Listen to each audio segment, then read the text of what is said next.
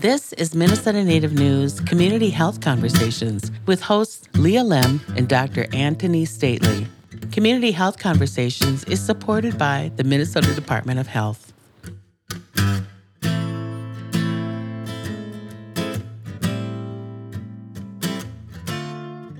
Anine, hello. I'm Leah Lemm. And I'm Antony Stately. We're back with more conversations, more explorations about how healthcare in Indian country is responding and adapting beyond the COVID-19 pandemic. Miigwech, and thank you for joining us. Yes, we are back together again. Bonjour, Dr. Antony Stately. Hi, Leah. I'm so glad to be back chatting with you again. You bring such a great expertise to these conversations as the head of the Native American Community Clinic in Minneapolis. And today we're going to take some time to look at where we are in the COVID-19 pandemic landscape. And this is our first program in quite some time. We began at the beginning of the pandemic, those years ago when a lot was different. And now things are, still different, but the public health emergency is over and day-to-day life is more similar to what was before the pandemic. But we all went through this really big thing, these really big changes, and now we'll explore the valuable lessons we've learned during the pandemic and discuss how we can move forward embracing personal and community health. On today's program, we are joined by Dr. Charity Reynolds, a family medicine doctor at Fond du Lac Human Services. With extensive experience at Community Memorial Hospital Cloquet and St. Luke's Hospital Duluth, she has been an integral part of our community's healthcare for more than 11 years. Dr. Reynolds, welcome to the conversation. Thank you so much for having me and inviting me to be part of the conversation today. Absolutely. So, how are you doing, Dr. Reynolds? We are doing well. I'm doing well and love serving my community and moving forward after the pandemic and taking it one day at a time. Is there anything I missed in your introduction that you'd like to make sure that I add? I'm currently the medical director for the Fond du Lac Human Services. Great. And as we prepared for this conversation, you, Dr. Stately, brought up that the federal public health emergency has been declared over. It was declared over in May. And a lot of the tools we've gained, like vaccines, treatments, testing, etc., is still available, will remain available, but there have been some aspects that are phased out. So what has been a big change you're seeing that's affecting your patients at the Native American Community Clinic? Well, I think a couple things that come to mind are, one is that, COVID-19 for a lot of folks is just sort of like not at the front of their minds a lot of the time. So I would say about 6 months ago, we stopped requiring masks among all of the staff. People were reaching, saturation points with vaccines and such, and we weren't seeing as much of it in the community. And so we've pivoted and done a lot of things differently.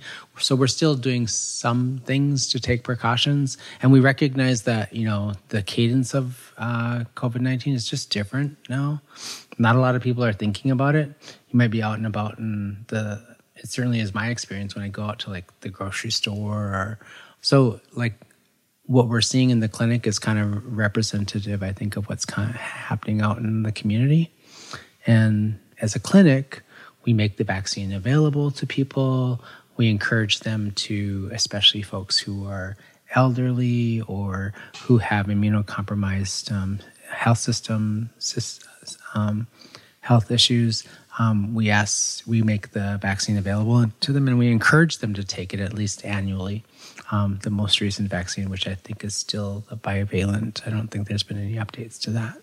Great. Thank you for that. Dr. Reynolds, do you have any responses as we transition into our conversation with you to what Dr. Stately was just talking about? Kind of what are those big macro things that you've seen kind of change in the last few months? I think that we were similar in the mindset that we were ready to get out of the pandemic. At the very beginning, I remember it was declared a pandemic, and we thought it was just going to be a week or two that we were going to figure things out, and whatever was going on was going to be stopped. And so it dragged out for 3 years, and patients and staff alike, got worn out and got tired of it and following the rules. But we at the forefront of it, those that had to make the decisions for the whole community. We did our best to be very cautious about it and following the public health recommendations. What was the Centers for Disease and Control telling us to do? What was the public health? We know that we're a vulnerable community, and we wanted to follow it for as long as possible. But we looked at the data, we made sure, hey, is this okay? And a lot of the push for ending the emergency was because people are likely either immunized to it via vaccine, or they were infected and, now had immunity towards it. So we supported, lifting those things that Dr. Stately was speaking to, no longer having to wear a mask, only if you have symptoms, letting people back into the building that may have symptoms. And we still, like Dr. Stately, we have put COVID-19 vaccine into our regular immunization. So we ask, have you gotten your shingles shot? Have you gotten your Hep B shot? Have you gotten your COVID-19? So it is now into our routine to make sure that it's on there. We had a celebration. We had a drum ceremony. We have a cultural center here that we've worked closely with, and a lot of the staff were invited to go to sweat lodges and be able to heal from this. And the community continues to have sweat lodges and healing through everything that they've gone through the pandemic. So it's still a reminder, we're still working towards healing from it at the moment. Yeah, that's a great reminder. I think remember we were talking not too long ago, and we were talking about the actual virus maybe, or the severity of the risk of becoming sick with COVID might be sort of significantly lessened. One of the things that we obviously contend with, right, is the aftermath of the things that we all experienced over the last 2 or 3 years. And certainly there's lots of mental health issues, lots of loneliness, lots of, things that are a direct result of those things, of being isolated and not being able to have our lives as normal. We've all so many. I mean, I don't think there's a person I know in my own personal life on the planet that hasn't lost somebody, if not multiple people within their family structures, or their family of choice, like their friends and their coworkers. And just the magnitude of that sometimes, and thinking about it, is staggering. Those are things we'll be living with for a while, I think. Mm-hmm. Yeah, and along those lines, Dr. Reynolds, what critical lessons or particular lessons do you believe we've learned as a community in terms of healthcare? I think the pandemic definitely highlighted the racial inequalities. This was a global pandemic. It brought awareness to the fact that BIPOC people had worse outcomes, and we were learning data so quickly and what was going on, and so these discrepancies were being noticed quickly.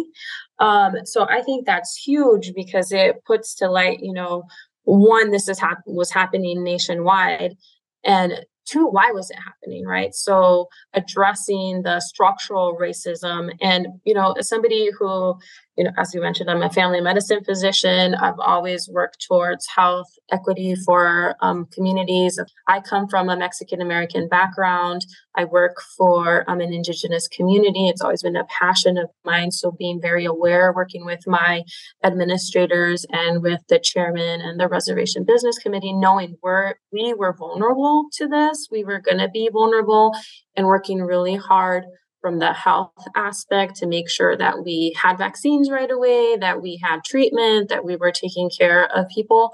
But I think not everyone was equal. And that racial structure is something that racism is still there. And there was this acute awareness during the pandemic, and we really need to, address that. And there's so many ways that we can do that. So when another pandemic comes, because it will come, is how do we reduce those health inequities that were brought to light? Do you have an example of what was learned and executed as a result of that experience of going through the pandemic? Yeah, as somebody who's in the healthcare, I can say that a lot of our associations, so the physician associations, noticed, hey, we know about it, racism exists and this health inequalities are there, but addressing it wasn't a huge thing. It wasn't something at the forefront. And now they're definitely having seminars and speaking to inviting people of Indigenous and Black and Hispanic backgrounds to talk about it and what are they facing, and teaching others, being able to address it, and really starting with education and educating those that are at the forefront of it. And so we have to start somewhere, and then advocating. I think the medical associations are helping to start advocating for racial equality. Great, thank you. And how do you see we can sustain these positive changes and momentum in addressing healthcare? How do we know that these seminars, this awareness, isn't just a flash in the pan for now? That's a good question. I think because we are, addressing it, we continue to have conversations about it. We continue to put it out to everyone. So the more that we hear about it, the more that we talk about it, the more that we learn, and we're able to discuss it in our groups, in our community. We need to get the word out to everybody. On a personal level, I meet people who have microaggressions. It's like, wow, that's not right, or that's racist, and being able to know how to educate them. Well, let me tell you about this, or let's talk about this. So, and being able to dispense that to everybody is super important, and bringing that awareness at the federal level, the state level, the local level. It's just everybody needs to be aware to make a change so we can prevent future, deaths. Yeah, at some point, not being aware is not going to be an excuse. Dr. Stately, do you have a response? Sure. I think the pandemic certainly had an impact on things and will continue long into the future to have impact, specifically within healthcare. But I think there's a lot of other systems that have been impacted as well, right? So healthcare broadly, I think for a long time will continue to sort of transform and change and adapt over time. A few things that became really clear, even just from a systems level, like we didn't have enough beds for children and for the number of children, at least here in the state of Minnesota. Like, remember when we had practically no children emergency beds, because in the pandemic was hit the elderly population first and adults first, and then when the pandemic kind of pivoted really quickly and we started seeing children being hurt and impacted greatly, we were less prepared because we had pivoted and didn't think about the ability to sort of predict where it's going. So I think there's a lot of stuff we have to do in relationship to be prepared for the next pandemic, because as Dr. Charity Reynolds mentioned, there will be another one. Are we ready? Have we learned the things that we need to learn from this within the healthcare structure to be well prepared and to be able to be much more resilient and predict as well where things are kind of moving with more speed and agility and accuracy? I think is going to be one of the biggest challenges. And then as a society, we have to sort of do some stuff across multiple systems, but also within our society to begin to rebuild trust in the public health system, right? Which is so much of this experience challenged people's belief and faith in institutions, including public health, right?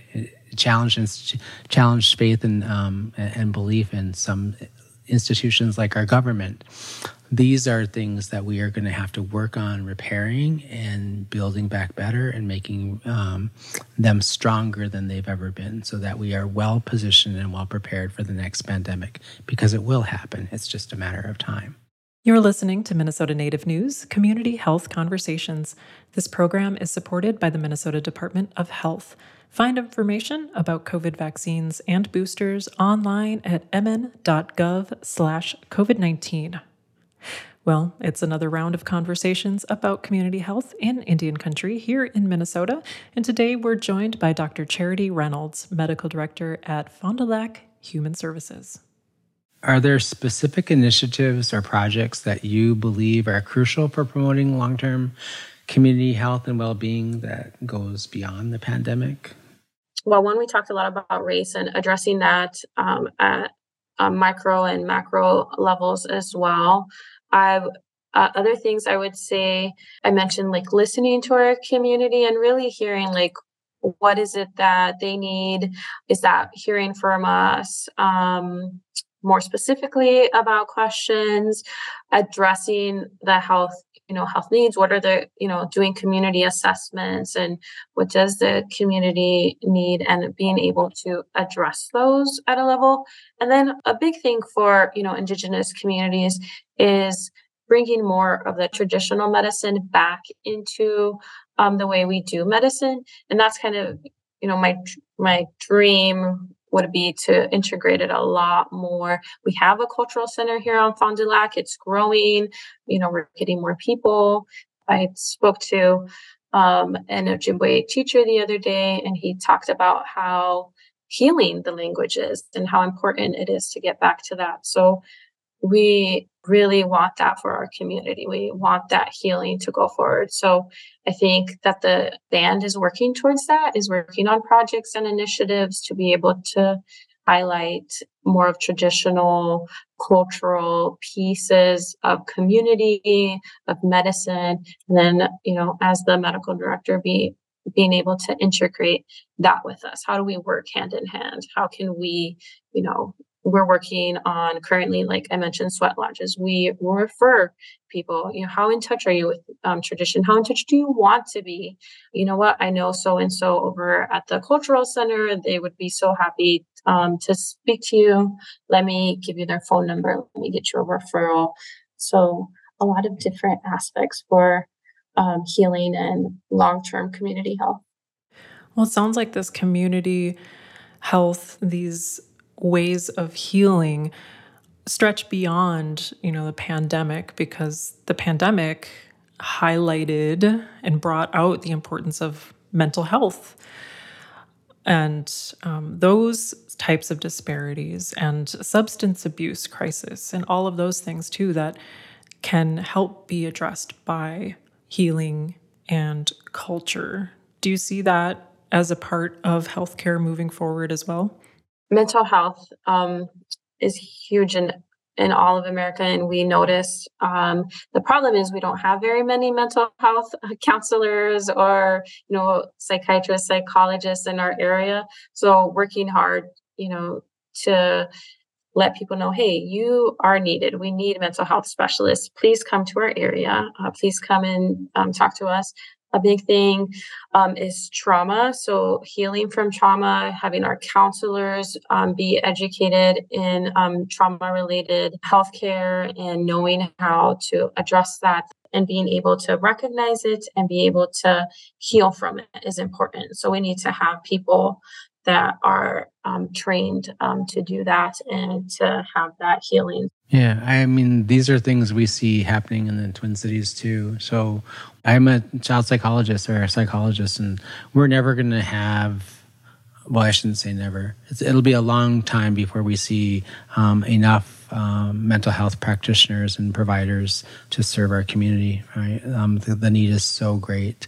And it's been really difficult and challenging that during the pandemic, we lost so many people within healthcare, even within mental health and substance abuse treatment services. Like they just kind of left the field because they were burned out. And, so we're kind of clawing our way back in a lot of ways in these areas. And I do think that it'll take us a while to get there.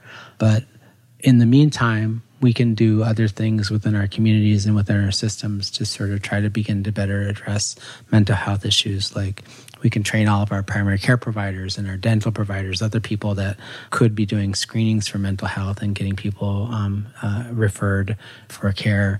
we could also begin to amplify the access and the ability for people to do things like have access to traditional healing sources like ceremonial practices, drumming, dancing and singing, all these other things that we do. One of the things that is really remarkable to me is NACC recently started a men's drum group.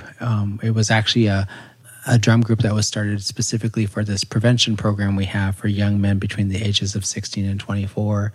And we didn't have a place to have the drum group because a lot of places closed down or people around us were remodeling their space. And so we put the drum group outside in the parking lot, right outside the space where we have our medication-assisted treatment dosing program.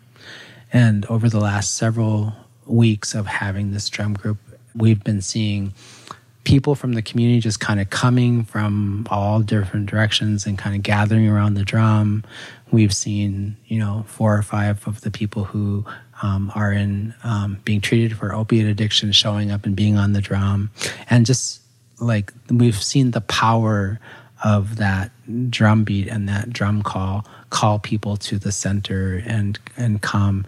And lots of people saying, I come here because this is the thing I need, right? And so it speaks to how important our traditional ways are in helping to promote connection, which is, there's a phrase in recovery that says the opposite of addiction is connection. And so creating these things in our community where people can feel connected and tethered to one another and tethered to something that's really important and meaningful is the antidote to, I think, in some ways, to illness and suffering. And so just doing what we can do to sort of help create those opportunities in our communities will really benefit everyone. So as we start to wrap up our conversation, Dr. Reynolds, what message of hope and encouragement would you like to share with our Native communities as we navigate this journey on into the future? I think, the community has been through a lot throughout history. And I think a big part of, to stay healthy and to continue to move forward is to continue to stand up for oneself as a community and as individuals and, let the government and everyone else in the communities, hey, we are here, we're important, and we have our needs and they need to be met as well. And, there's a lot of issues out there, like racism being a big one, and being able to continue to work on that as well and advocate for change to happen. And I think it's important for Indigenous communities to know that they have advocates as well and that their voices are being heard, and to continue to discuss the issues that they're facing that are caused by external forces and working towards healing. And I think that as a community in healthcare, we're working towards bringing what's needed, that traditional healing, like Dr. Stately said. And I like how he mentioned that connectedness. I think that is important. And that's kind of a root and encouragement. You are a community, you are connected, and you can continue to foster that connectedness. And everyone else can learn from you that that's important and that they should not interfere with it.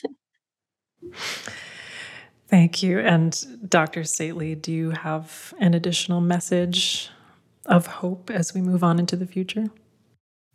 Yeah, I think remembering our original instructions, that we were put on earth to be good relatives to each other and tend to each other, take care of each other.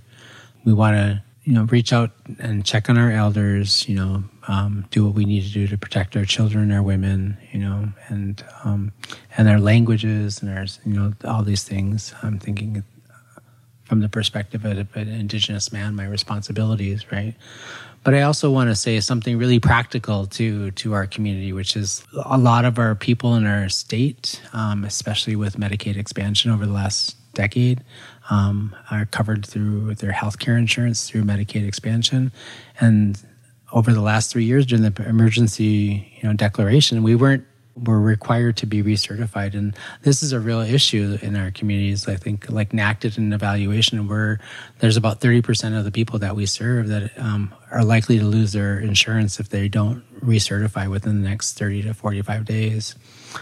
Because the deadline's been extended, I think, extended to the end of August. But I would also say that we are a highly mobile community, right? We move back and forth between our homes and the urban core. We go home to take care of our elders and our relatives when they're sick. We go home for ceremony. Maybe we go home for a period of times because we can't economically make it in the big city. So, these notices to recertify are probably in the mail, and if you didn't update your email address, I meant your actual address. What is it called? Snail mail address. if the state doesn't have that address on file, you're not going to get your certification letter. Okay. So, yeah. Wonderful. Thank you so much for that, Dr. Stately. Super important. And as we wrap up our conversation, we'll make sure to repeat that. So yeah, I just want to say Chimigwech, Dr. Charity Reynolds, for taking time to chat with us today. Thank you so much for having me on, and be well and take care. Yes, thank you so much. And thank you all for listening today. Chimigwech.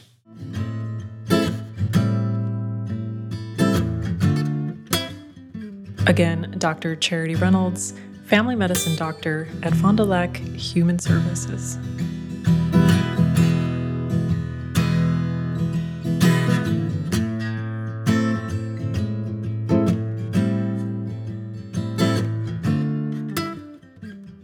So, Dr. Stately, can you repeat that information about Medicaid?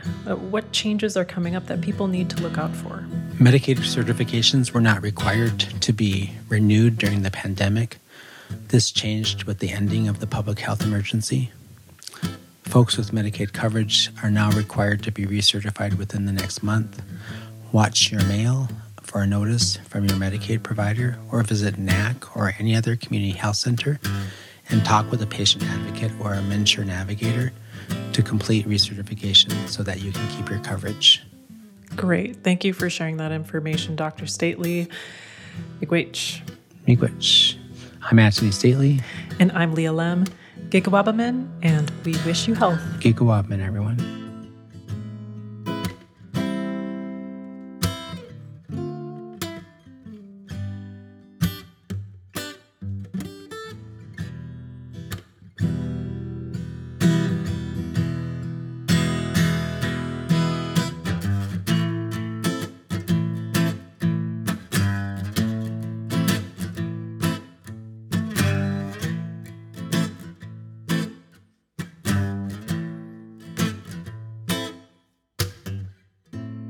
Minnesota Native News Community Health Conversations is supported by the Minnesota Department of Health. Find information about COVID vaccines and boosters online at MN.gov/COVID19. Find more of our conversations at minnesotanativenews.org/communityconversations.